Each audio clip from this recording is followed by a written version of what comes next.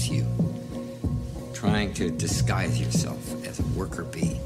That's you trying to blend in with the hive. But you're not a worker bee. You're a renegade killer bee. Viceberg Slim. I will chop your heads off! Welcome to In Broad Daylight, a politics and news podcast, with your hosts, Adam Todd Brown, Luis Parada, and Ian Forty. Hey, everybody. Welcome to In Broad Daylight, a politics and news podcast. I'm Adam Todd Brown. You two race to say your name first. Luis Parada. God damn. I'm over this. No, but you can't be. It's just how the podcast starts, and every single time you just get lapped, 40. Ian just doesn't have that competitive fire that I clearly have. I agree. It's a competitive determination that one of you clearly lacks, and I don't want to say who it is, but I think we could all determine, we can all parse it out. I think everyone has figured it out. Luis, how's it going? I'm doing very well. How you doing, Adam? Oh, I'm doing just fantastic, like everyone else in the world right now. Oh, is there something happening? Yeah, I mean, there have been a few things, but I think they've all passed. I think we're all back to normal as usual. So Yay. It's been fine. 40, how are you? I'm also doing wonderfully wonderful. Edit. Cut that out. I mean, you're in Canada, and that place is perfect, so well, what could be going wrong? That's true. We are back to doing our regular stuff on this podcast. The last episode was a solo episode because I watched Trump's Tulsa rally and had lots and lots of things to say about it. But we're back to doing the segments and things this week. However, shortly before we started recording, I noticed that the intro songs are no longer on the soundboard. No. What will we do? Well, what we'll have to do is I'll introduce the segments and we'll just have to pretend that music is playing. And then I'll have to edit that in after. A lot more work for me. Neither of you two. Don't you two worry about it. It's just me. It's fine. I was ready to sing like a verse of Jimmy Crack Corn or something, but I mean, that might work too. But we should get to our first segment, which is called Fashion. Do you hear the music? It sounds so cool. I'm still dancing just in case, just to get the groove of the episode. I don't want to lose my rhythm. I danced through most of this podcast. This is a segment where we talk about fascism and how it's so fucking hot right now. Faded out. I assume the music has faded out by now. Mm-hmm. How about those mystery troops in Portland? That's fun stuff, right? Oh, they're such a blast. I love when my totalitarian soldiers come masked in and they're like a little neat surprise. Who's under there? I don't know. Yeah, it's really great. They just have generic police patches on their uniform, which I assume you can buy online.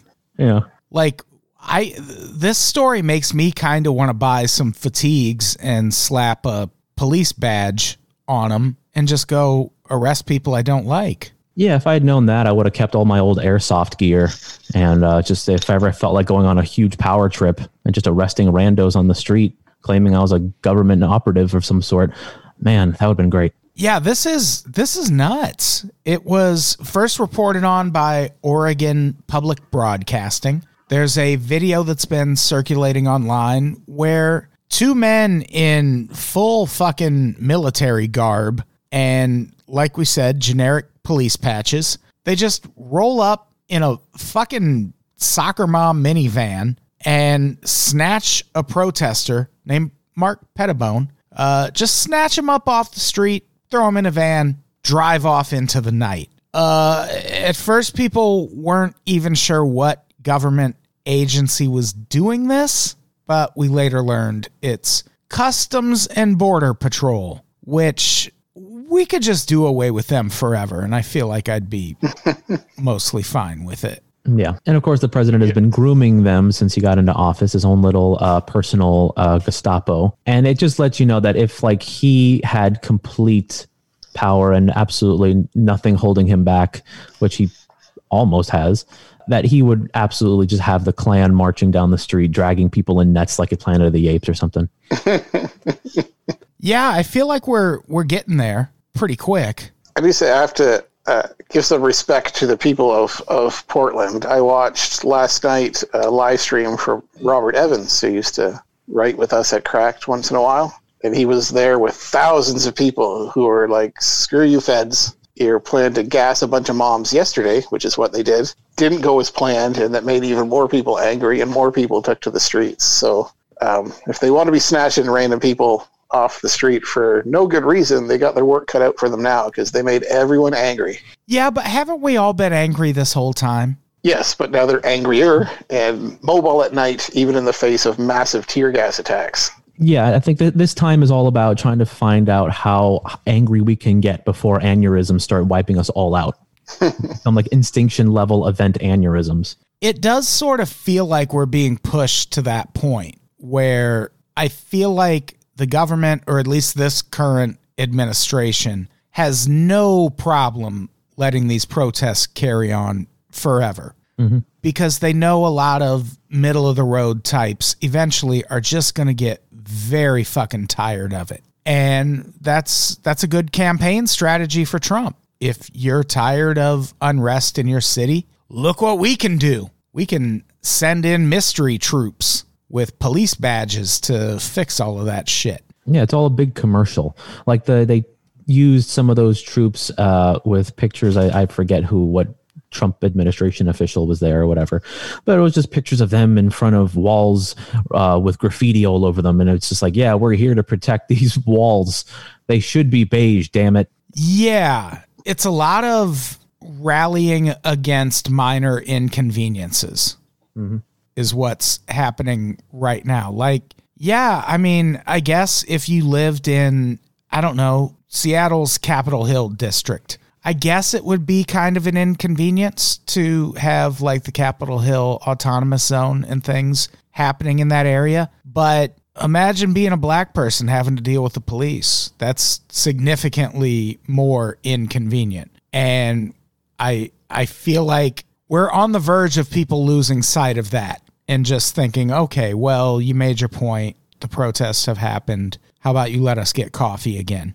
And I feel like that's what Trump is kind of banking on, is that a lot of middle of the road types will just get exasperated by the protests and things of the like. And that's what will win him the election in November, if it actually happens. Yeah, that's the hope. It's when you see headlines about like mysterious, unmarked, unidentified soldiers just throwing people in vans and whisking them away, I would hope that kind of headline wins over just the general fatigue of it all. You know, I hope that kind of thing sticks in people's memories. Yeah, you would hope. And we do actually know who these troops are. We didn't at first. Mm-hmm. Journalist Ken Klippenstein wrote about this in an article for The Nation. And that article is about a leaked memo that The Nation somehow got access to. It's called Public Affairs Guidance, CBP Support to Protect Federal Facilities and Property. It describes a special task force created by the Department of Homeland Security in response to Trump's executive order about protecting American monuments. So that's, out of all of this, I guess it's not surprising that Trump's main concern has been, we got to keep those racist statues up. Yeah, he has so many little pet project, little frivolous pet projects and things that he gets obsessive over, like the racist statues and like one of his greatest hits is he'll just rail about like energy saving light bulbs and shit like that. I think it was only a matter of time before he started using military force to start making people think that these things are important. Like one day he's going to send these unmarked, unidentified troops to like Home Depot to take away all your energy saving light bulbs. Like this is his dream, is to make these little petty things he gives a shit about seem like they're the most important things in the world. Yeah. 40, were you going to say something? I was just wondering if that guy, the first protester there, Mark Pettibone, was like on his way to, I don't know, push the Statue of Liberty over or something. How they decided to pick him out of the crowd to be the the first one that was going to get nabbed. I mean, I saw the video, so I don't know. He was apparently just a guy who was walking home after the protest ended, but he was dressed in all black, so he must be Antifa. Better throw him in a van. The memo that they put out, it announces the launch of this task force called the Protecting American Communities Task Force, PACT, P-A-C-T. And they are tasked with not only assessing civil unrest, but also surging resources to communities to protect against it. And even creepier, the memo that announced all this, it also announced that there are just some questions about this that CBP is not going to answer, such as where they'll be deployed or for how long. And what's really crazy is even without protests, these units would probably be in a lot of cities right now. Back in February, the Trump administration announced they'd be deploying BORTAC units to sanctuary cities to aid in immigration arrests. And those are Border Patrol tactical units, like the Border Patrol SWAT team, basically. And they were supposed to deploy from February to May. I think they were expecting that Supreme Court verdict on DACA that just went through recently. I think they were expecting that to go a different way and that they would be in these cities arresting and deporting dreamers. But that didn't go the way they planned, and then the coronavirus happened. So now they're just arresting protesters instead, since they were already there, after all. Well, use it or lose it, man. You know, you got this fascistic military force. I mean, would you just let it sit around and gather dust in a warehouse somewhere? No, break it out of the box and let's see what good it can do. Granted, it'll be worth more money on a future episodes of Pawn Stars if you just keep it in the box and sell it that way. But yeah, you gotta unbox that and let it loose on the streets. Yeah, he might not be in office in next year. So, I mean, this is your one chance. Got to use it unless Joe goes nuts. Joe's already gone nuts, but I think there is a decent chance he'll win in 2020. That's this year, by the way. Months from now. The election is weeks from now, and it feels like the election is not weeks from now. But it is. Speaking of that, should we get to our next segment? Please. This is a segment called Where is Joe Biden? Here we go. Where is Joe Biden? Where? I don't know the rest of the lyrics. I'm assuming there's only the one. It's a very long song. I don't know why we would know the words to it. Here's Lewis's segment. We'll be right back. Joe Biden is out of the basement and on the campaign trail, his pale, underground dwelling skin charring in the hot summer sun. His reward for his steadfast dedication to locking down amid a pandemic when, under normal circumstances, he would have been out and about is an enormous polling lead over Donald Trump while having done basically nothing to earn it. Joe's up 14 points in the New York Times Siena College poll. Same with CNN. He's up by 15 according to Quinnipiac, 10 according to The Hill, 8 according to YouGov, and Joe Biden is leading Donald Trump by 12 points according to Fox News. He's up by 8 in the pivotal battleground of Wisconsin and only down 1 in Texas, where you're assigned Republican at birth. The Real Clear Politics national average of every legitimate poll out there has Biden with an advantage so high it's practically unheard of. The RPC averages at around this time, meaning mid-July, for every presidential race since 2004 were Bush plus 2.5, Obama plus 6.9, Obama plus 2.6, Clinton plus 6.6.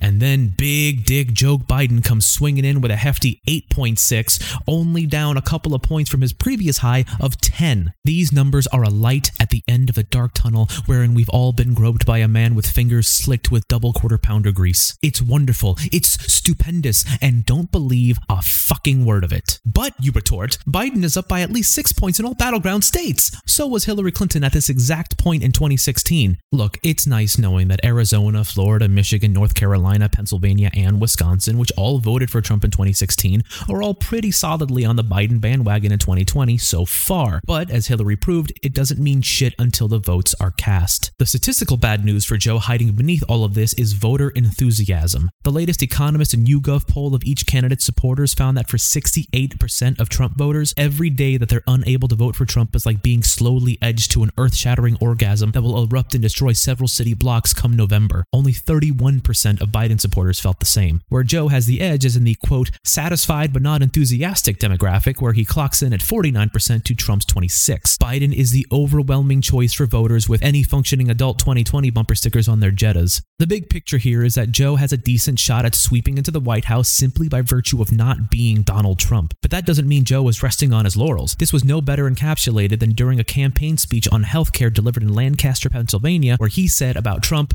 amazingly, he still hasn't grasped the most basic fact of this crisis. To fix the economy, we have to get control of the virus. He's like a child who can't believe this has happened to him. All his whining and self-pity, his job is to do something about it. And look, yeah, in that same speech, he said the virus has killed 120 million Americans, which would be half the population of the United States. But as the pandemic rages on, with its flames fanned by Republican leadership that ranges from piss poor to outright homicidal, the average Biden gaffe that once upon a time would have dominated CNN discourse for 24 hours doesn't even make a blip on the radar anymore. But it's not for a lack of trying. All Republican attempts to turn Joe's slip-ups into campaign ads ring hollow when their guy holds press conferences that sound like someone who lost their place in the middle of a demon summoning ritual. It also helps that our collective priorities have shifted as we approach 140,000 COVID deaths. The pettiness that would normally have saturated headlines are almost nowhere to be seen, again, for now. Joe has seized the moment by focusing on substance in a series of speeches intended to set his agenda, which swings from centrist to surprisingly progressive. For instance, his climate change plan. He intends to shift the U.S. to 100% renewable energy by 2035, in part by spending $2 trillion on green infrastructure upgrades. It's a boldly progressive intention that will get stomped to death in the Senate, all its lofty goals replaced by tax credits for sunscreen and inflatable SpongeBob arm floaties to keep our heads above the rising sea levels. Joe's using every speaking opportunity to remind people that even if you don't like him, at least he's not the guy who posed for an Oval Office picture with a can of black beans like Trump did in support of Goya's support of his Mad King vibes. And oh my god, that stupid picture made me forget how he was cool with the Russians putting bounties on American soldiers in that country we're still occupying. No, the other one. Lost in the deafening noise of COVID was this choice Biden soundbite. When the 77-year-old Biden was asked about his, quote, cognitive decline during a press conference in Delaware, he said, "I can hardly wait to compare my cognitive ability to the cognitive capability of the man I'm running against." It's easy to forget that we're still in the hypothetical stage of the election where we're pitting our preconceived notions of the candidates against each other in a political version of fantasy football. Once the debates start up a few months from now, we're finally going to witness the horror we've all been dreading, watching two old men accusing each other of suffering from severe brain rot. No, your brain sucks. Bullshit. I can levitate a car with mine. Watch. Despite the looming dark comedy of that inevitable exchange, Joe's been fulfilling his duty of proving he's at least better suited for office than his opponent. In that sense, it's fitting that in the time of COVID, Joe Biden would be the antidote for a fascist, corrupt, morally bankrupt maniac like Donald Trump. We're all hoping for a vaccine that will magically wipe away the virus overnight, but the simple and maybe even practical truth is that countries like New Zealand and South Korea have shown that you don't need a magical miracle elixir to bring infection rates down and bring baseball back so I can mumble fuck baseball when I watch SportsCenter. All you've got to do to return to something resembling pre-pandemic life is just wear a mask. In that way, Joe Biden is the annoying mask we have to wear that just gets us through this shit. He's not the cure that attacks all of America's problems at the root. He's just the thing that stems the tide and hopefully takes us back to less dire times. Like our pandemic masks, Joe Biden is not sexy, and the constant smelling of our own bad breath is a reminder that there's still some seriously rotten shit deep down inside. For as much as all the polls I mentioned at the beginning should be ignored until you cast your ballot, there's one unifying truth in them that you can't ignore. Joe Biden is currently our most effective, but least fuckable solution. And we're back. We're so fucked. We're fucked. Our choices are Joe Biden and Trump. We're fucked. Yeah, they're not pleasant choices. The point I make in the thing is that he is obviously the better of the two, but it's you're not comparing two great things together. It's shit and slightly more fetid shit. It's just not fun. It's really depressing. Honestly, doing this segment makes me first of all, look more into Joe Biden than I care to. I just don't care about the man. But his kind of futility a little bit, he feels like a guy who is often kind of going through the motions. And as you probably heard in my segment there, when it comes to him is you're not getting a high watermark of like leadership. You're getting a guy who is kind of just doing the bare bones, which look, it'd be nice to have that as like a return to normalcy. He's not a guy who's going to be transformational. He's just going to transition us from a terrible situation to hopefully a less terrible one and potentially a good one. Who knows? But it's so demoralizing knowing that these are our options. And I curse this goddamn segment for making me realize that every couple of weeks. 40, if you were in the U.S., who would you vote for in 2020? Is Kanye on the ballot? He's about to be, I think. Yeah, I do like the idea that Biden could go with the slogan like Joe Biden less terrible 2020. That seems all we could really strive for at this point. And I believe the entire world, not just Canadians and most of America, would really hope that everyone votes for Joe Biden. But he really doesn't seem like he's going to try to actively murder most of the population. And that's like the best we can hope for right now, at least from the current state that we sit in. Like I'm in Florida and COVID rates have exploded. People are bathing in COVID. They're brushing their teeth with it.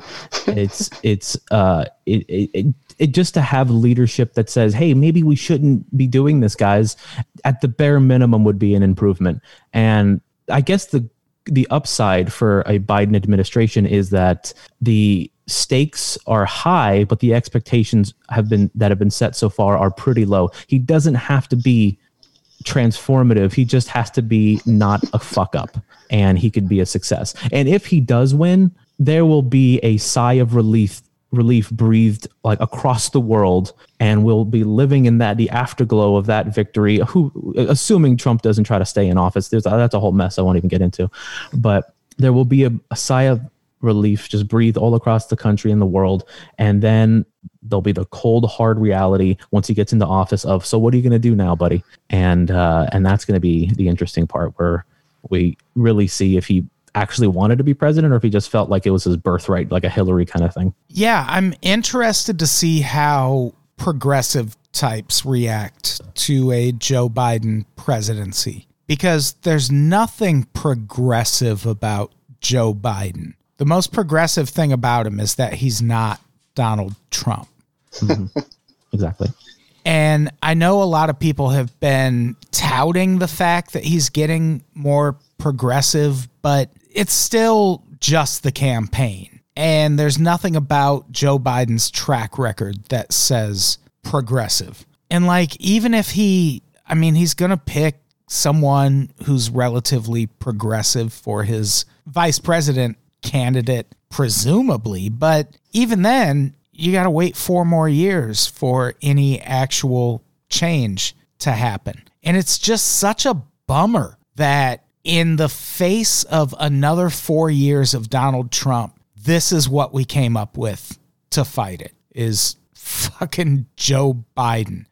Like, Joe Biden is almost the worst option the Democrats could have gone with. His track record on like law enforcement stuff, if nothing else, is so problematic at a time when the other candidate is someone that we routinely label as a racist, which sure he is, but also he didn't sign that fucking crime bill. That was Joe Biden. And I think a lot of liberals are kind of delusional when it comes to Joe Biden and just assuming that anyone who isn't Trump is going to resonate with this country, as if 4 years of Trump have somehow eliminated the problems that led to us having 4 years of Trump, when they haven't. They've just made them worse. And now here we go.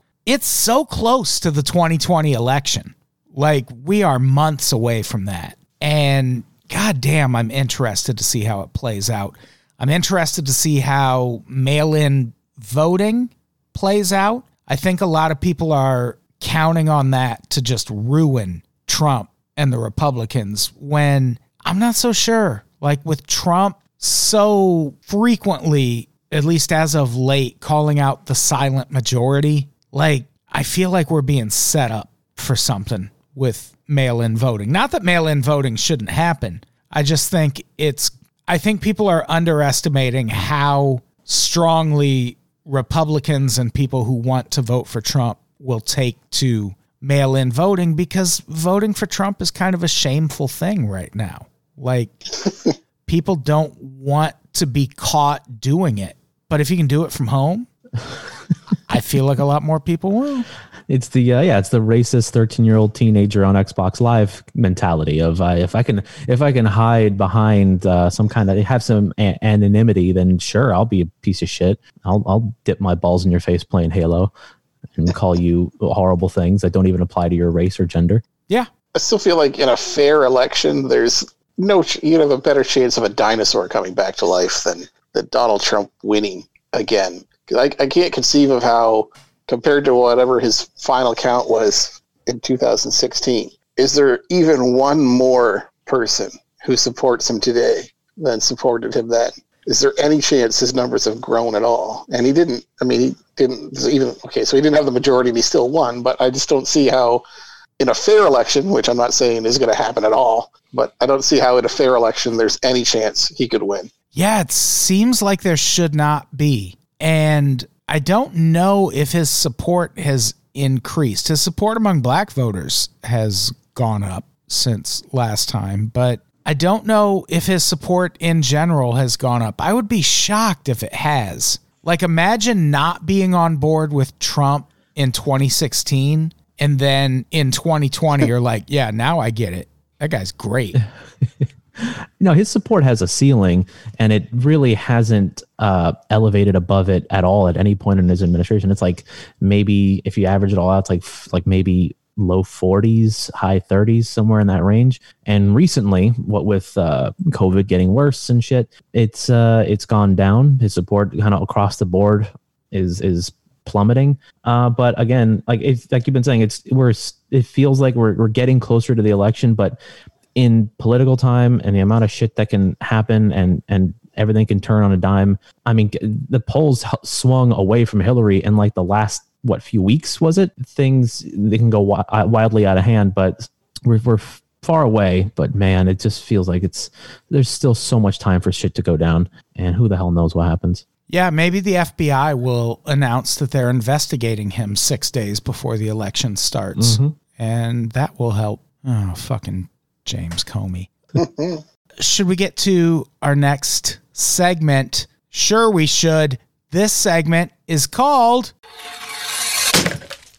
Sacrifice to the Elites of the Week. Ka-ching, plop. That's the sound effect. We just stick with that from now on. Head roll. Yeah. Me and Lewis will just do the sound effect from now on. We could do it, yeah. This is a crazy fucking story. 40, do you want to take us through this one? This is just pathetic on a number of different levels, but the basic idea here was that a while back, a 15-year-old girl whose name, she only gave her name as Grace in the stories, but she was arrested and is currently in juvenile detention, where she's been since May, for the terrible crime of not finishing her homework. And she was on probation for, I believe it was stealing something, like a phone from someone else at school in an incident with her mother that got a little violent. So she was on probation for that. The condition is you do your homework, but she's, at home like every other kid. She's got ADHD. She's trying to do the schoolwork online, and she fell behind. So they just shipped her off to juvenile detention, where she's been for a couple of months now. Paul Manafort's not in prison. No. They're worried about COVID for him, but 15-year-old girl not doing homework, yeah, she got shipped off. Yeah, it's so crazy because this also happened at a time when the governor of the state this girl lives in, Michigan, has made it really clear to law enforcement that unless it's an absolute dire public safety emergency, you should not be sending people to jail right now because of COVID-19. And this girl, who got in a fight at school and stole someone's phone because she didn't do her homework on time, is now being sent to jail. And the judge in this case is like, she's really fucking adamant about having done the right thing. And what we haven't mentioned, Grace is black. And there is a quote in this article, we'll link to all these articles on the website, where another mother at the school was like, if Grace was white, she probably would not be in jail right now. And I don't know how anyone could dispute that. Like, why is it so important to make an example of this girl at this moment, unless you just have some sort of preconceived bias? Like, I don't know how, as a judge or an authority figure, you assume this is the right move. This is what I should be doing for this girl's future. She'll definitely respect authority more now. Yeah, it's the knee-jerk reaction of systemic racism to severely and overly punish people who have committed a crime or done just any little minor infraction, no matter the age, no matter if they're disabled, if they're fully able, whatever, it doesn't matter. As long as they are dark-skinned, they're several shades darker than you are going to use them as an example of that you shouldn't be acting out in any way. And because the margin of error for people of color in this country is just so sadly thin. There's no leeway that you do anything that riles a racist cop and a racist legal system, and it ruins your life from your teenage years into who knows how long. Yeah, it's crazy that there are still people who will look at a story like this and go, oh, well, she broke the law. But like, we know there are police all over this country right now who are not taking people to jail because of coronavirus. And people who I promise have committed way bigger crimes than not doing their homework. Like, I don't have a driver's license right now, but I feel like if I got pulled over by LAPD or Torrance PD, provided they haven't listened to any of my recent podcasts about police corruption, they'd be like, all right, you need to get that fixed, but we're not going to take you to jail right now. And I don't get why. I don't know. I can't fucking put it into words. I mean, it's racism. If you can't look at this story and understand why it's a problem, even if you've never used the N-word in your life, even if you have a lot of black friends, you're fucking racist. Like, people have been screaming about systemic racism in this country for, at the very least, a couple of months, but way longer than that. And if you can't look at this story and go, oh, okay, yeah, I get it now. Yeah, you're right. This is pretty fucked up. Like, if you look at this story and go, well, laws are laws, you're a fucking racist. I'm sorry, but it's what you are. It's like as old as America at this point, really, not to be the Canadian pointing fingers or anything, that our shit don't stink. But I mean, I think Richard Pryor released albums about this very topic in the 70s. So, yeah, it's a long-standing tradition. Maybe that's why people don't want to give it up. Yeah, I mean, it's pretty sweet for white people. As a white person in the United States, I can attest that it's my favorite example that I always tell people when I have a bit that I do on stage about it, but I got pulled over. Well, I should backtrack. I got a DUI in Wisconsin and I never rectified it. I didn't take the classes. I didn't pay the fine because I already had a California license. So what the fuck do I care about my Wisconsin license? But a few years ago, I was driving in Wisconsin, just really pushing the envelope. And I was about 5 miles from the Illinois border and I get pulled over. And I'm like, fuck, here we go. I'm going to jail. I'm pulled over at the side of the highway. And as I'm sitting in my car thinking about how I'm definitely going to jail, a tow truck stops in front of me and then backs up right to the front of my car. So I'm like, definitely, holy shit, I am going to jail. There goes my weekend. I don't have a license. And as this tow truck is backing up to me, the cop who had been checking my license walks back up to my car and goes, Mr. Brown, I'm sorry. I have some bad news. Your license is actually suspended in Wisconsin. And I was like, oh, really? But I fucking knew. And he goes, so obviously I can't let you drive away from here. So what we're going to do is have this guy tow you to the Illinois border, and then you can just drive from there. And it's like, what? Like, you could just be taking me to jail right now, but instead you're expending resources. Like, the city had to pay for that tow truck. I didn't pay for it. And this motherfucker was so nice and helpful. And it's like, you would have shot me if I was black. Like, what the fuck is happening right now? Yeah, I have my own story of my teenage run-in with the law. I was like freshman year of high school. Some buddies of mine and I were at our local Target, just killing time after class, after school. And at this point in my life, I was like a big kleptomaniac. Fucking loved shoplifting. I was really good at it. Super good. I was like a one-man Ocean's 11 crew, stealing Diablo 3 for people, or Diablo 2, or whatever the fuck Diablo was at the time. Well, I guess me and 40 will have a talk about your criminal past after this, but I guess we're still a three-piece. Am I off the podcast now? Yeah, I mean, maybe. Like, I don't want to be tied to such inflammatory things. My story is about how I learned my lesson by having a cop, essentially, when I got caught stealing Sonic Adventures for the Sega Dreamcast from a Target, and the Target was directly behind my house. The cop was going to take me downtown to spend a night in jail, but he didn't. He let me off because I was within walking distance of my apartment. And he like literally just like was your house is right there. Just get out of here. Just go. Like, he made me call my mom, so I had to admit it to her, and then she escorted me home. But like, I just got off scot-free. No, nothing on my record. Nothing. Only by virtue of distance. Again, going back to your point, Adam. If I had been black or even a darker shade of Latino than I am, things could have been completely different. Oh yeah, 100%. 40. Have you ever had any run-ins with the police? I helped a cop change his tire once. That counts. That you give him a slice of pie, shared a poutine with him. Let him stay in my home for a few weeks. It was fine. Canada's different, man. Hey, speaking of that, let's get to our next segment, which we call What in the World? Oh, I'm pretending the music's playing right now. This is a segment where we talk about international news and politics. Fade it the fuck out. The intro song, I mean, not the podcast. 40, what's going on with vandalism of pro-Nazi monuments in Canada being investigated as a hate crime?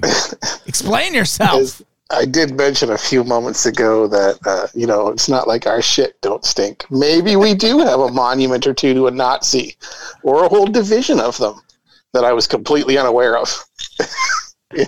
This is a complex story because on the surface, you want to be like, okay, well, they're investigating vandalism of a Nazi monument as a hate crime, but Canada has a huge Ukrainian immigrant population. And a lot of those Ukrainian immigrants fought for the Nazis in World War II. And now there are monuments to them in Canada. So the thinking here, basically what happened, there's a monument located in Oakville's St. Volodymyr Ukrainian Cemetery. 40, I'm sure, has been there a bunch because it's in Canada. Oh, yeah. Right up back. Somewhere around June 21st, the words Nazi War Monument were spray painted on it, because the monument that's located there commemorates soldiers in the 14th SS Division. And here's the thing, like SS, those are Nazis, obviously. But the thing is, in Canada, there is a law that says it is a crime to make a public statement which, and this is a quote, incites hatred against any identifiable group. So in this case, the identifiable group is ostensibly Ukrainian immigrants. So this could, in theory, be a hate crime. I mean, surely there are better Ukrainian immigrant war heroes to make statues out of, other than the ones who were Nazis.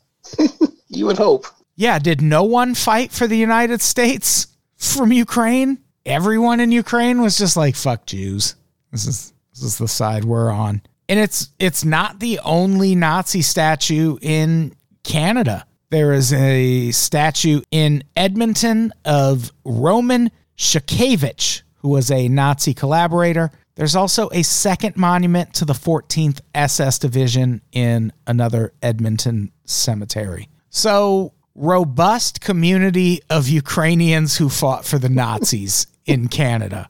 And I feel like this is where free speech and hate laws get really fucking complex. Because on the one hand, fuck those Nazi statues. But I also don't want Canadians just rising up against the Ukrainian population in general because these statues exist. I guess. I don't know. Maybe Ukrainians are still super Nazi. I have no idea. I don't know, Ian. What do you, as a Canadian, as a boots on the ground Canadian, do you think the Ukrainian population there would be angry that this statue was taken down, even though I'm assuming it's extremely well documented that they were Nazis?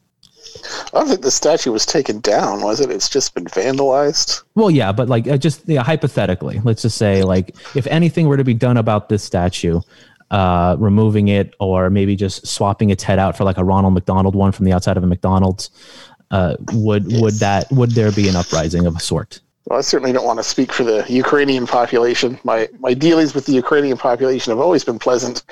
At the farmer's market where they make exceptional sausages that I buy sometimes. But I bet. Yeah, I had no idea that we had Nazi statues around the country, Ukrainian or otherwise.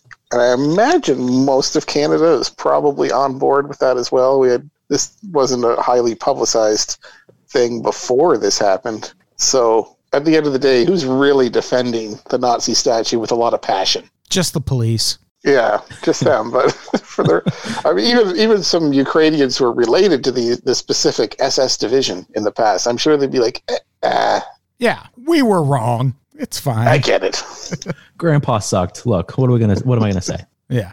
So let's talk about another international news story that I feel like, for obvious reasons, it's not getting that much attention. We, at least here in the United States, we have bigger fish to fry, but Hong Kong's new national security law is pretty important. China passed a new security law for Hong Kong, which critics have called the end of Hong Kong. I did a solo episode of this podcast, I think it was last year, might have been early this year, about the protests in Hong Kong and what they're all about. But basically, Hong Kong was handed back to China from British control in 1997, but with a catch in that Hong Kong has its own sort of mini constitution called Basic Law. And the simplest way to put it is people in Hong Kong have more freedoms than people in mainland China. Freedom of assembly, freedom of speech, independent judiciary, things like that. And this law basically takes all of that away. Here is what happens under that new law. Crimes of secession, subversion, terrorism, and collusion with foreign forces are punishable by a maximum sentence of life in prison. Damaging public transport systems is considered terrorism. Companies can be fined if convicted under this law. Beijing will establish a security office in Hong Kong. Hong Kong's chief executive will have the power to appoint judges to hear national security cases. Those suspected of violating the law can be wiretapped and put under surveillance. Management of foreign non-governmental organizations and news agencies will be strengthened. And the law applies to non-permanent residents and people from outside Hong Kong who are not permanent residents of Hong Kong. So this is a quote from Professor Johannes Chan, a legal scholar at the University of Hong Kong. Effectively, they are imposing the People's Republic of China's criminal system onto the Hong Kong common law system, leaving them with complete discretion to decide who should fall into which system. And that all sounds really complex and hard to understand, but basically Hong Kong has been kind of autonomous from China since it was handed back to China in 1997, and this new national security law will make it not that And it's all in response to the protests that happened late last year and earlier this year. And now people are deleting Facebook posts and resigning from political parties because they're afraid China is going to crack down on that ass. And one of the big reasons like Hong Kong matters so much to China is that Hong Kong is like an enormous economic powerhouse of a city. Like so much of the foreign investment that pours into China goes through Hong Kong. And that's one of the reasons they've been wanting it so they can just have absolute control over it. They want to be able to take it over and manage it the way they do. But one of the reasons that Hong Kong's been so successful as an economic powerhouse is because they, like you said, they're kind of a country within a country a little bit. They kind of run things their own way. And it's China taking them over. It's like, just a random example, but like it's like if a shitty company takes over a great comedy website, which never heard of it. We would know nothing about that whatsoever. But like you're going to come in with all these motivations and you're going to tell them what to do when what they've been doing is fine. It's the reason you want to take them over. They're somewhat not quite autonomous, but their relative autonomy has gotten them as successful as they are. And they're the reason you have so much foreign investment in your country to begin with. Yeah, Hong Kong is an especially rich city. They have, I believe I mentioned on the Solo podcast about this, but I think they have the highest density of billionaires of any major city. It's kind of an untenable situation because even without this, that autonomy that they enjoy is a limited thing.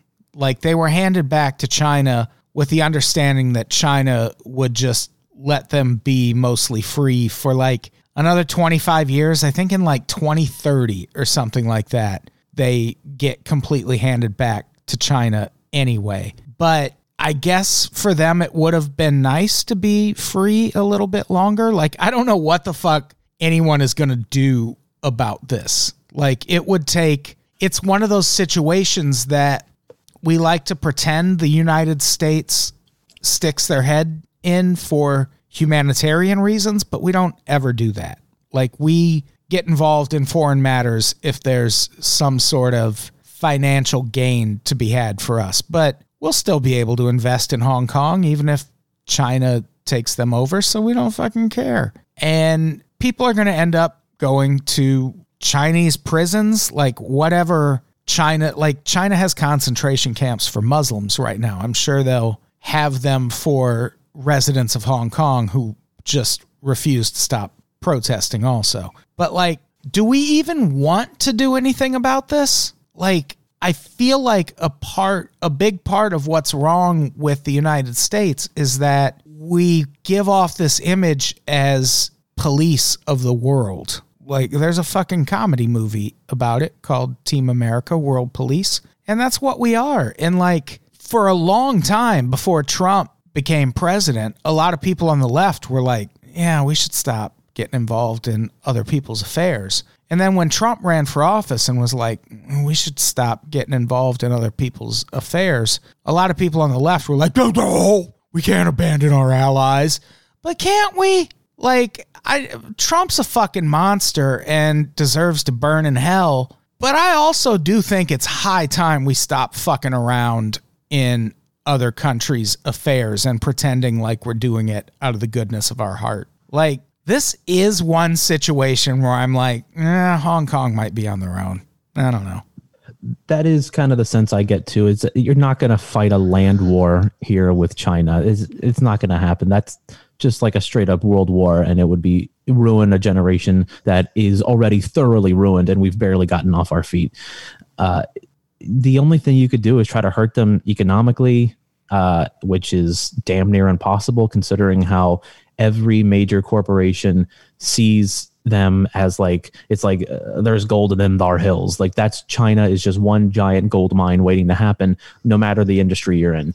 Because there's an enormous market of people who suddenly have money. There's suddenly an enormous middle class, a huge upper class, and they want to spend and they want to buy and they want to start their own companies, even if it is under a very, very strict Chinese rule. But as long as those markets exist, then I don't know. I don't see how you do this. I honestly don't see a way out. And to just kind of, do you just let them do it? I guess. I don't know. I'm too stupid. I don't know how to solve that. Yeah, I think you just let it happen. Who knows? Best of luck, Hong Kong. We got a lot of problems over here, too.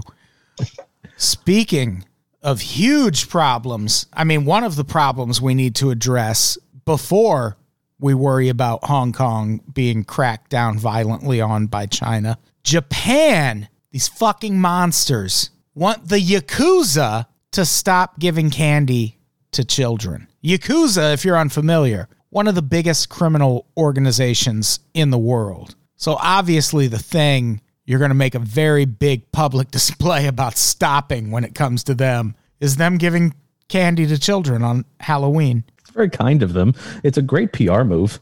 Yeah, it's a classic drug dealer move. Like, everyone has seen New Jack City and Nino Brown handing out turkeys on Thanksgiving. Like, it's a very classic drug dealer PR move. And they've apparently been doing this since 2015, at least, or since 2013. They do it every year at their headquarters in the city of Kobe. We know where their headquarters are, which I don't think is supposed to be a thing with a huge criminal organization. Do we know if it's just like a symbolic headquarters, like it's just like a grandmother's house, or is it like it says Yakuza? It's like a big building that says Yakuza across it with like a logo. Well, the Yakuza have never been super secretive in Japan. No. It's like they're widely known. People in a lot of neighborhoods, as I understand it, they're actually very welcome by people. And they're also super diverse. They do some crazy shit. Like I researched this a while ago. They've got a side industry of poaching sea cucumbers. So that makes like literally $200 million a year for them. Jesus. And they also there's like a syndicate of at some point that was stealing watermelons from farms and reselling them.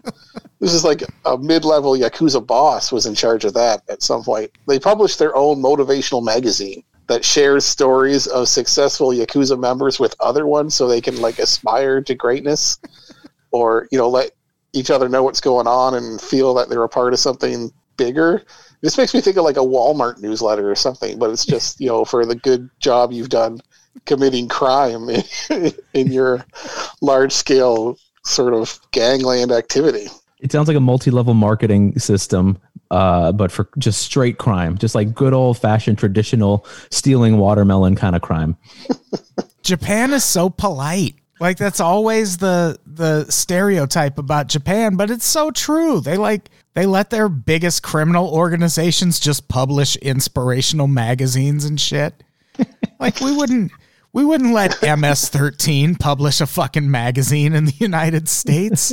That would never goddamn happen. It's great. And yeah, apparently kids who show up at their headquarters, which we all know where they are, they're in the home of the Kobe beef. The kids who show up at Halloween get showered with candy and gifts and money. And now police have introduced a bill that would ban Yakuza from giving these gifts to anyone under the age of 18. Isn't everything Yakuza does already against the law?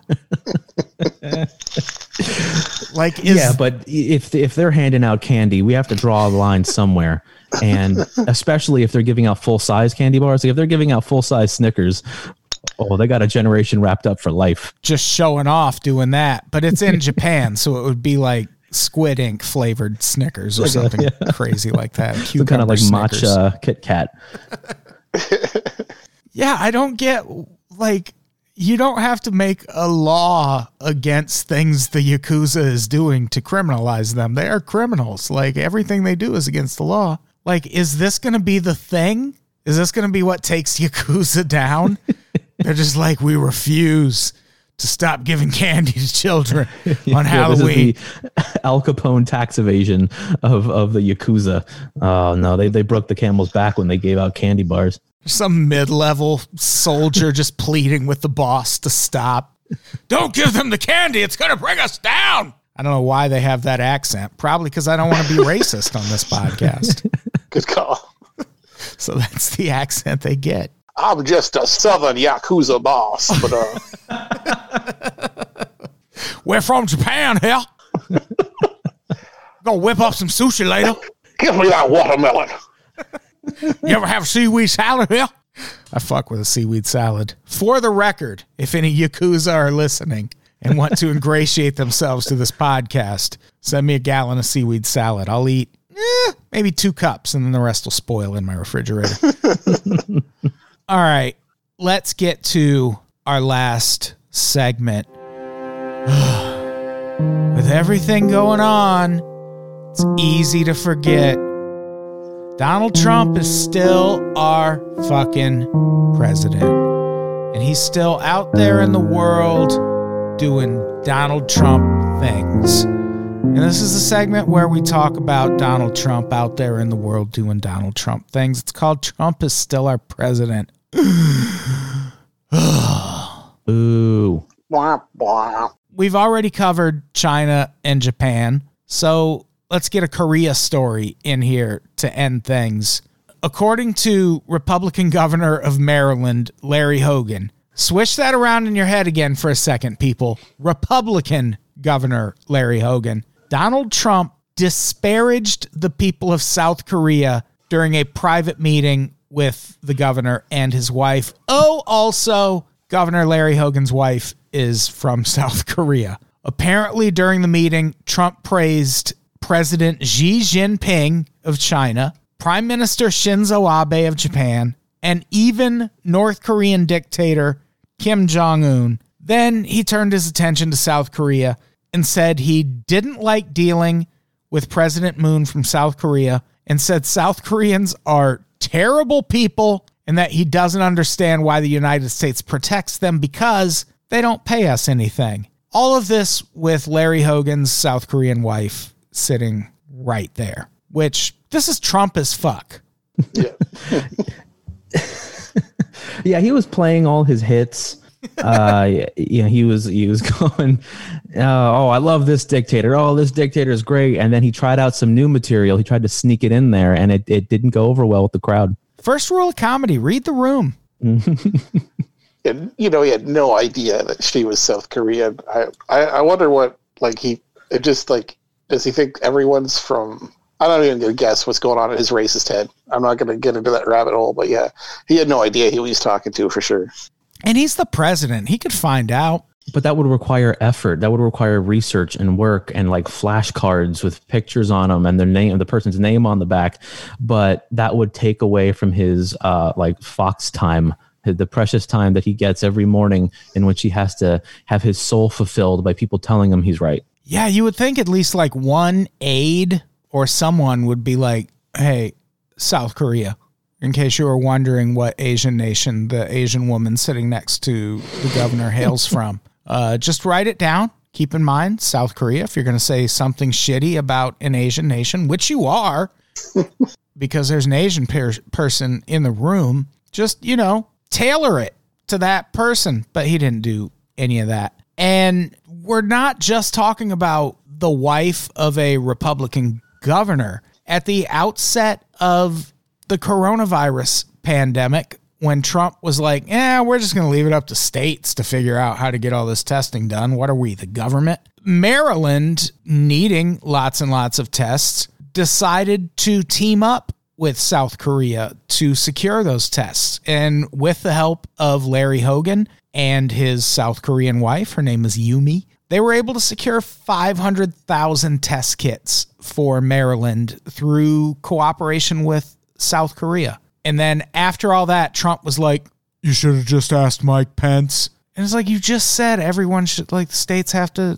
fend for themselves. So he's shitting on a woman who very much helped her state in the face of a horrifying pandemic. And that's why people love him.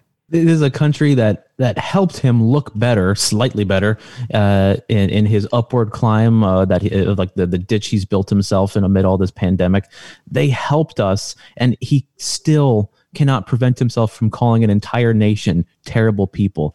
I want to know. I don't know if it's out there, and I just haven't seen it. What was the inciting incident that made him say, "Oh, they're terrible"? Because from all we know so far, They did everything in their power to help and to make him look good, and he just shits on them, which is, I guess, like a pattern. That's what he does all the time. All it takes is someone for just some minor infraction or to leave the administration and talk shit about him to all of a sudden turn and say, oh, they're an idiot. Oh, they're stupid. I don't know why anybody would ever hire them. I certainly wouldn't. I want to know what that incident is. Do we know? Is it out there? I'm going to be honest. I think he just saw an Asian person in the room. God, the sad truth is it's probably accurate. It's probably frighteningly accurate. He saw them, and then the racist parts of his brain, which is like all of it, just activated. Like if he had some like little sensors attached to his skull, his brain would have been on fire. The peanut in there would have exploded. Yeah, he played racist roulette and lost, basically. Oh, but that's our president. Hey, very proud of him. Remember when we got mad at the Dixie Chicks for criticizing the president? Oh, man. They'd be heroes now. If they were still alive. Rest in peace. Rest in peace, Dixie Chicks. So I think that's our episode. So enlightening. We learned so much today. We did good, boys. We did. It was really nice. We did good. I love talking to you. It's wonderful. Yeah, it was nice to not be by myself this time. Thank you both for abandoning me last episode. Rude. Plan to record that as a team. It was just me. We must clarify that you went rogue and that you did this on your own and told us afterward. And then it went up like the next day. I did message you moments before it went up, to my credit. Mm-hmm. What do we have to plug before we get out of here? Besides how you can subscribe to the network at unpopsnetwork.supercast.tech or patreon.com/unpops. Also, if you go to anchor.fm/inbroaddaylight, there's a support button. If you click that, whatever dollar amount you choose goes directly to the co-host. Tip your co-host, I call it. So go do that. And that's all I got to plug. Lewis, what do you got? Just follow me on Twitter at Lewis_Prada. That's pretty much it. 40. What do you got? I made fun of Lady Antebellum on Twitter a while ago, and it's look it up. It's funny. Those motherfuckers deserve it. They do. Change your name and then sue the black person who had the name before you. Come on. All right, let's get the fuck out of here. 40. Say goodbye. Goodbye. Lewis, say goodbye. Goodbye, everybody. Goodbye, everybody. We love you.